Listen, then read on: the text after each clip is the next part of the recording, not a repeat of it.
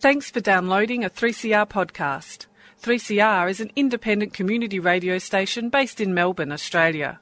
We need your financial support to keep going. Go to www.3cr.org.au for more information and to donate online. Now stay tuned for your 3CR podcast.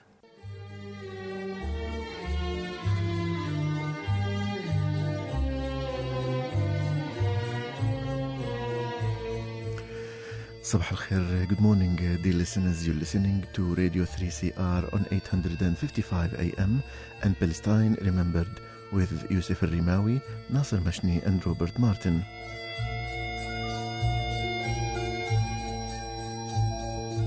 Thanks for tuning in to another edition of Australia's only radio program that is totally dedicated to the Palestinian cause in English. Stay with us and enjoy the episode.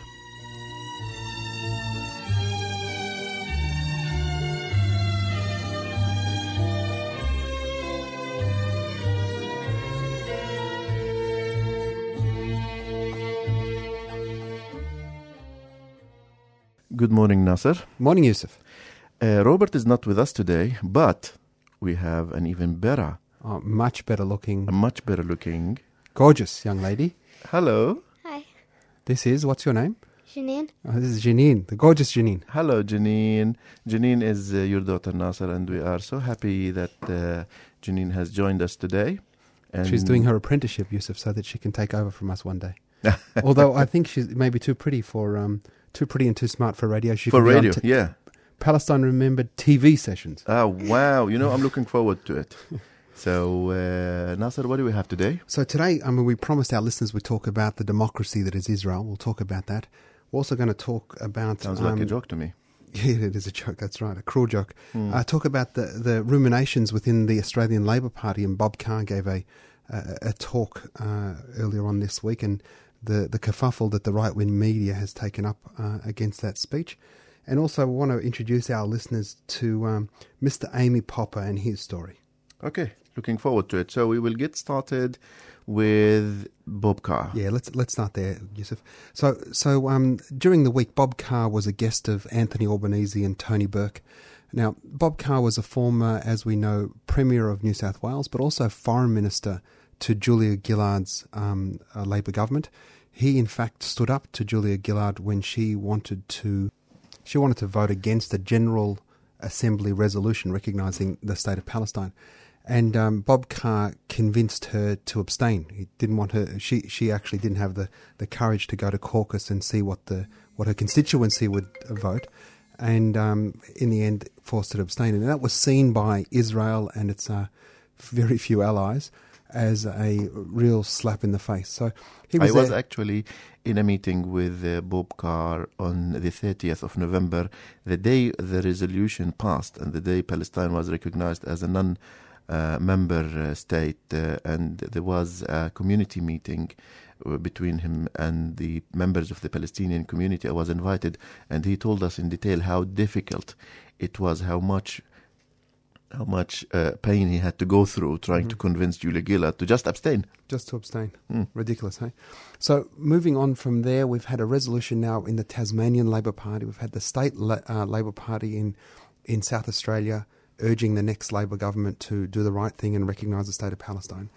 And there's the upcoming New South Wales Labor conference, and the numbers are in. That's going to be pushed through the state New South Wales Labor Fringe program, and that'll go then to the national program next year and formally become Labor policy. Much to the disdain of the right wingers of Shorten, but and his like. But the reality is the numbers and it's the constituency of the Labor Party has moved beyond the right wing. Now, this effort actually is a collective effort of members like Maria Van Vakeno, other Friends of Palestine within the Labour, who have done tremendous effort towards that end, to work within Labours, within that kind of the obstacles that we all know, of anything related to Palestine, given that for years the policy of Labour on Palestine was too broad, just like we support the two-state solution and period. Well, so the with no reality recognition of occupation. Correct. So the challenge is the concept is we recognise the two-state solution and we want a two-state solution, but they only recognise one state in the two states. Yeah. And until... And they don't even recognize or acknowledge occupation. The word occupation is like a taboo word in that discourse. Well, because as soon as we say occupation, then there's a legal consequence to it. We'd rather use the words disputed. We're talking about people within the Labor Party. One of the real movers and shakers is the Vice President of the Queensland branch of the Labor Party, Ms. Wendy Turner. And she in fact she's great. Seconded the motion and had a great op-ed, which we'll put a hyperlink to on our podcasts. But a great article she had published in Queensland, talking about the reality of until we can tell a belligerent, occupying power like Israel that they can't continue to do what they are doing without consequence. You cannot move 600,000 plus settlers into somebody else's land. You cannot connect those people by Israeli-only roads and connect them to utility, sewer, power, phone, telephony services, and all the while denying the people you occupy the same services, over and above which denying the refugees their inalienable right to return. We have to give them... there has to be a consequence of that continuing belligerent occupation. One thing, Nasser, in my lecture last week about Jerusalem, I was struck, I was so shocked to have known that the Palestinians in Jerusalem pay the same taxes that the Israelis pay, but get 25% of services that the Jews receive. And moreover, they're paying a long list of taxes, maybe more than 22 items list. One of the items is called the television tax, where we Palestinians pay for the Israeli television that spreads incitement and hate against us. Yeah. Wow. So, look, the list goes on, and you only have to, walk the streets of, Jerusalem, but in fact, the what is now East Jerusalem, to see the lack of municipal services, the rubbish collection, the schools. And they pay they pay equal, the same land taxes, the same state duties, etc. But they get marginal services. And often far less than 25%. Maybe break-even level of service. Absolutely. The barest minimum, because the reality of Zionism, as we know, doesn't want the indigenous Palestinians in there. So we need to make it as inhospitable as possible and encourage people to leave. Very difficult to continue to stay and to keep the doors open for them to leave. But it's not happening. Yeah, absolutely. So we'll move on to the myth that Israel is a democracy. And, it's one of the favourite things of soft Zionists and, Christian Zionists, as well as Zionists, to say, it's the only democracy in the Middle East. It's not a democracy. It's far from a democracy. And this myth... And by the way, before that, this is in dismissal of, let's say, the Turkish democracy, which could be viewed as, not fantastic model, but it's, even to start with, we can't just say that it's the only democracy of the Middle East. We have also other, Middle East is not known of its democracies, but, that to start with, even before we investigate the authenticity of that statement, they dismiss any other country. Of course. And their supporters worldwide, espouse this. Keep saying it out there. Regurgitating that It's a democratic state, they're just seeking peace with their neighbours. It's a tough neighbourhood. And, we guarantee equality to all of our citizens. And we know this is, just a flagrant lie. Until 1967, as we know, Yusuf, the Palestinians that were left post-Nakba were treated under military law. They had curfews. The concept of coming late from work, the chances of getting shot were very real because you were outside your home after curfew. And the Palestinian poet Mahmoud Darwish wrote one of his most powerful pieces called Sajjil Ana Arabi, write down I am an Arab, which is a dialogue between himself and the military officer or the occupier. And that's back in the 60s. Yeah.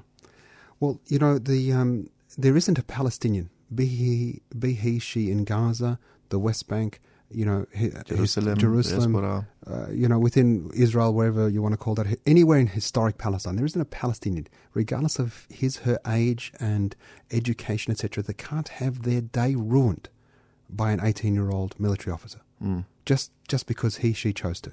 And these are conscripts, just because they said, can. I'm going to pull this car over and search it. You're going to have to sit there until I decide to move on, because we'll just throw out the word security. The reality of any democracy, and you want to say, what is the litmus test? The litmus test of a democracy is its ability to tolerate and what it will do for its minorities. Yeah, because if it's voiceless and it's marginalized and it's weakest, have a voice, and that voice is honored, respected, heard in the same space as the most powerful and the strongest and the dominant, then that's a democracy. Now, in any measure, if you are bad luck to you if you're a Palestinian, yeah? But if you're a Jew that has come from Africa, at least you're not an Arab. Yeah. And if you're an Arab Jew, somebody who's come from Iran or Morocco, well, at least you're not an African Jew, and thank God you're not an Arab. Yeah. And unless you're an Ashkenazi and part of the ruling elite, there's layers of racism that extend within that society, beyond the concept that once every 2 or 3 or 4 or 5 years we get to vote.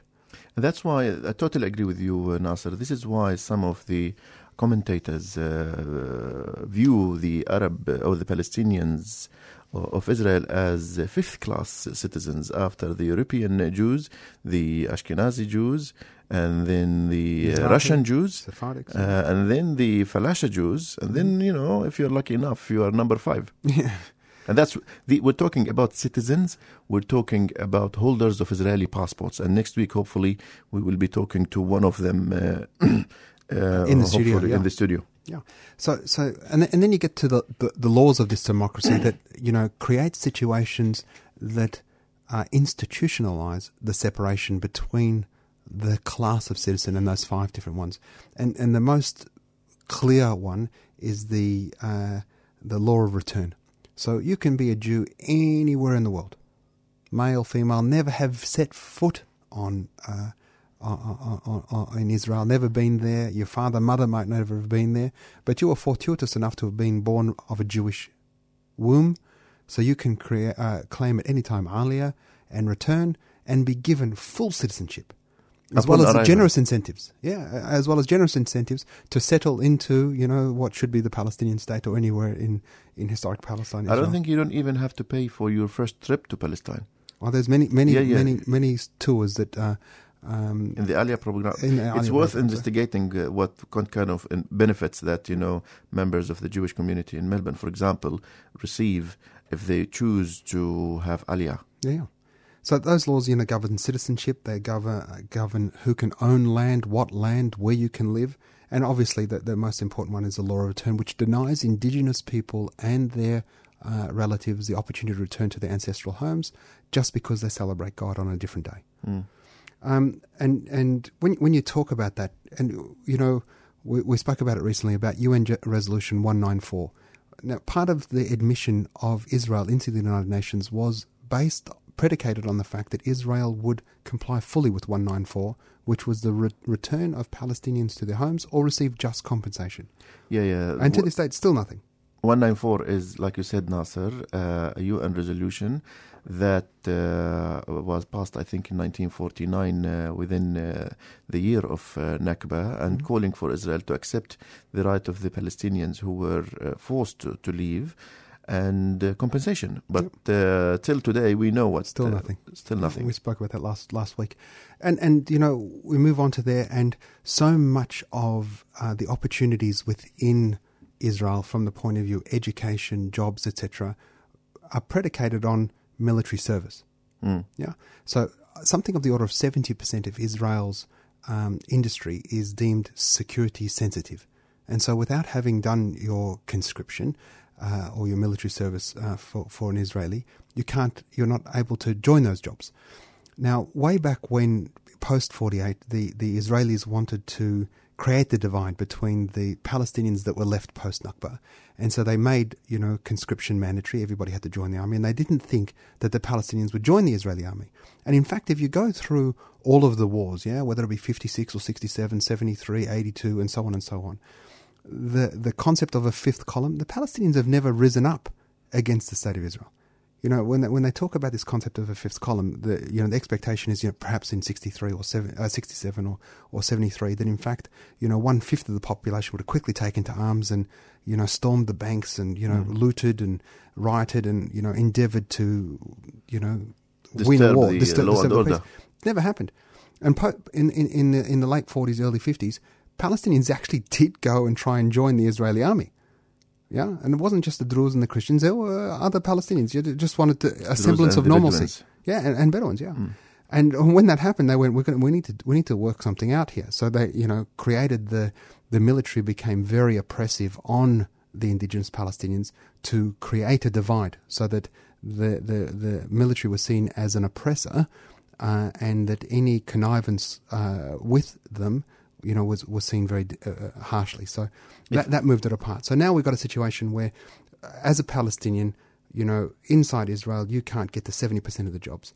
90% of the land, as we know, is owned by the Jewish National Fund, owned in perpetuity for the Jewish people forever. So we can't even move into that land. Yeah, it might have been your ancestral homeland, but you can't get there at all.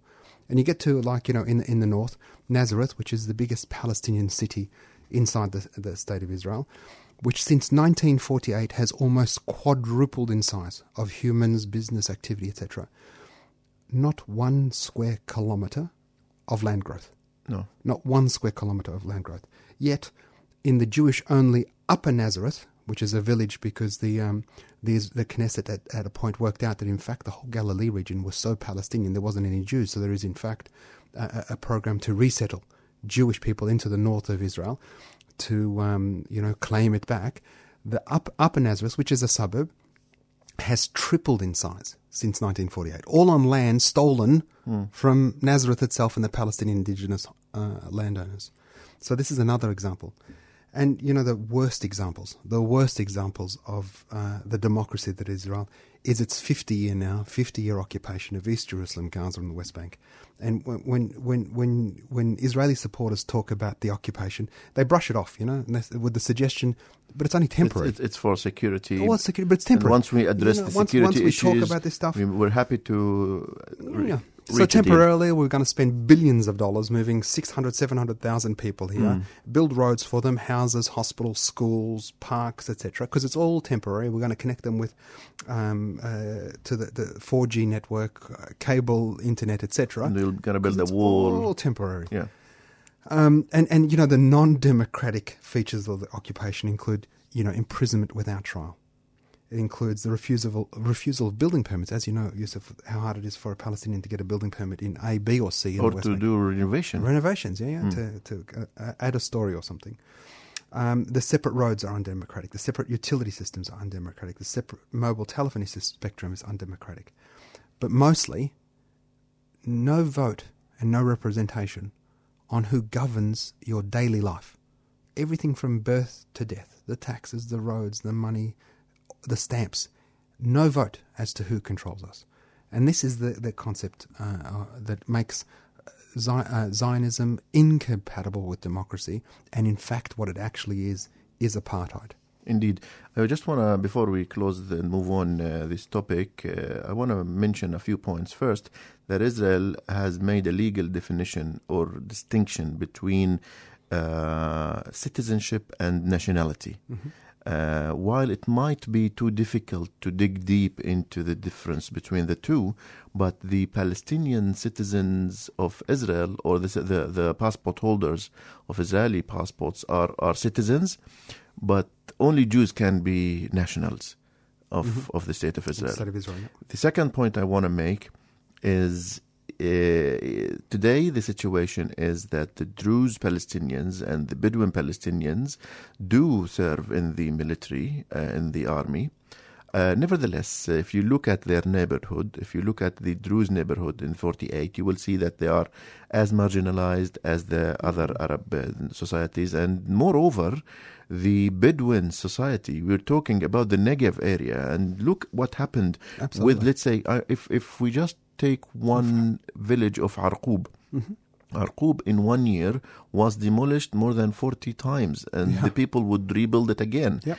And we know, if you remember, in 2012, the Pravar plan to basically consider all the Arab territories in the Negev area as unrecognized. Unrecognized means that they don't get services, they don't have any utilities, they don't even make it to Google Map or to Israeli Map, as if they don't exist.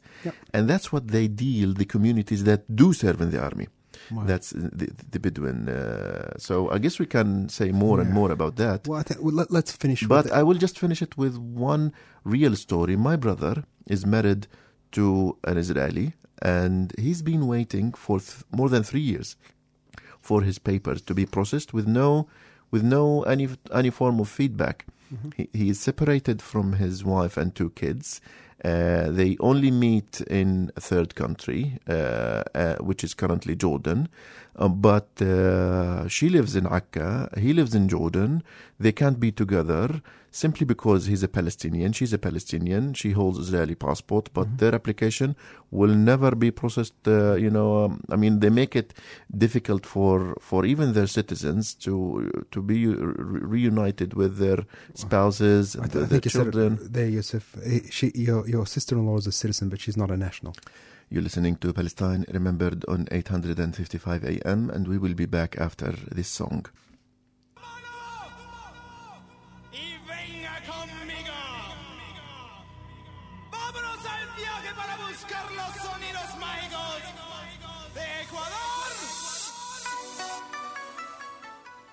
Hi Tata, we're going to listen to Ecuador by Sash. This is our holiday song.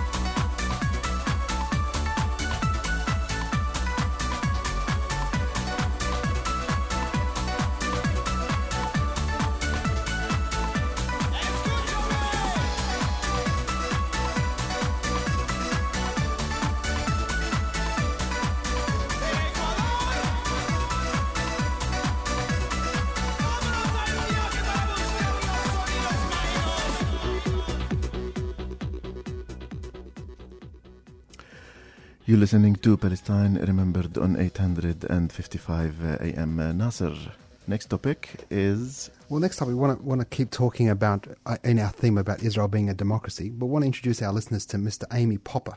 And because one of the things that, in fact, Trump just most recently said is we've got to stop the Palestinians from inciting hatred. And one of the things that Palestinians do is, venerate their martyrs.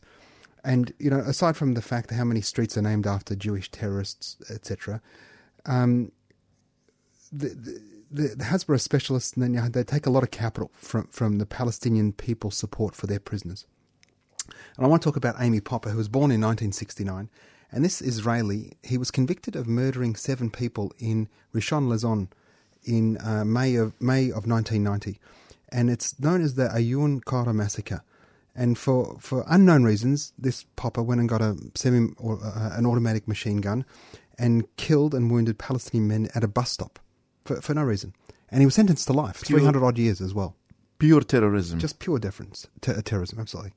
Now, only in a Jewish and democratic state could a Jew steal a gun, hunt for Arab workers. I mean, he hunted these people down, shoot them, sprayed the entire bus terminal. These are workers, Palestinian workers trying to get to jobs, getting paid low incomes without, work cover, without superannuation, without medical benefits, etc.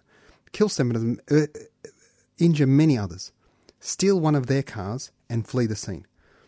This guy did this. Only in a Jewish democratic state could he be permitted, after being sentenced to 7 life sentences, to marry a Kach terrorist member. Now, we know about the Kach party, which is, even the Americans deemed them to be terrorists. Only, and start a family. This guy had 7 life sentences. While he was serving his term. Got married, he was allowed to get married, to start a family. Have a family. And only in this Jewish and democratic state could he, a short while later, go out on leave. They gave him a day pass. Go out, with your wife and family. That's what you should do. And he stayed in hotels throughout Israel. Often a couple of days at a time he was given off.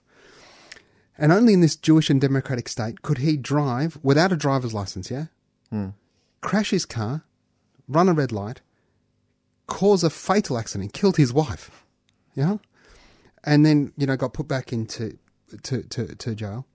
Again, only in this Jewish and democratic state could he get married for a second time. Wow. Yeah. Now, how is this jail? Unbelievable. Then apparently she was even crazier than him, so he divorced her.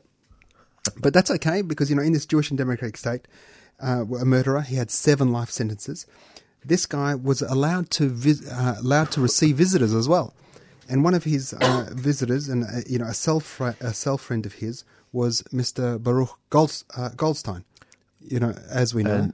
And Baruch Goldstein is the perpetuator of the Hebron massacre of 1994. Yep. A person who just decided to walk into a mosque and open fire and kill worshippers. And this terrorist is viewed by, I would say, I don't want to say all Israelis, but substantial, I would say. There is a monument for Baruch Goldstein. In his own settlement. On Palestinian stolen land. Yeah, saying, what a wonderful guy he was, a liberationist and a real Jewish nationalist. So he got to know him. This is where Baruch Goldstein got his ideas from this guy. And then only in this wonderful... Talking about how you get radicalized. Yeah. Jewish and democratic state. Could this guy with such flawless behavior, killed his first wife, holidays, etc., good behavior, everything, he's due for parole in 2023. 2023, after initially receiving 300-something years, 7 life sentences, and there's been massive a groundswell of activism saying that, whenever you do a prisoner swap with the Palestinians, this guy should be one of our prisoner swaps as well. We should be allowed to let him out.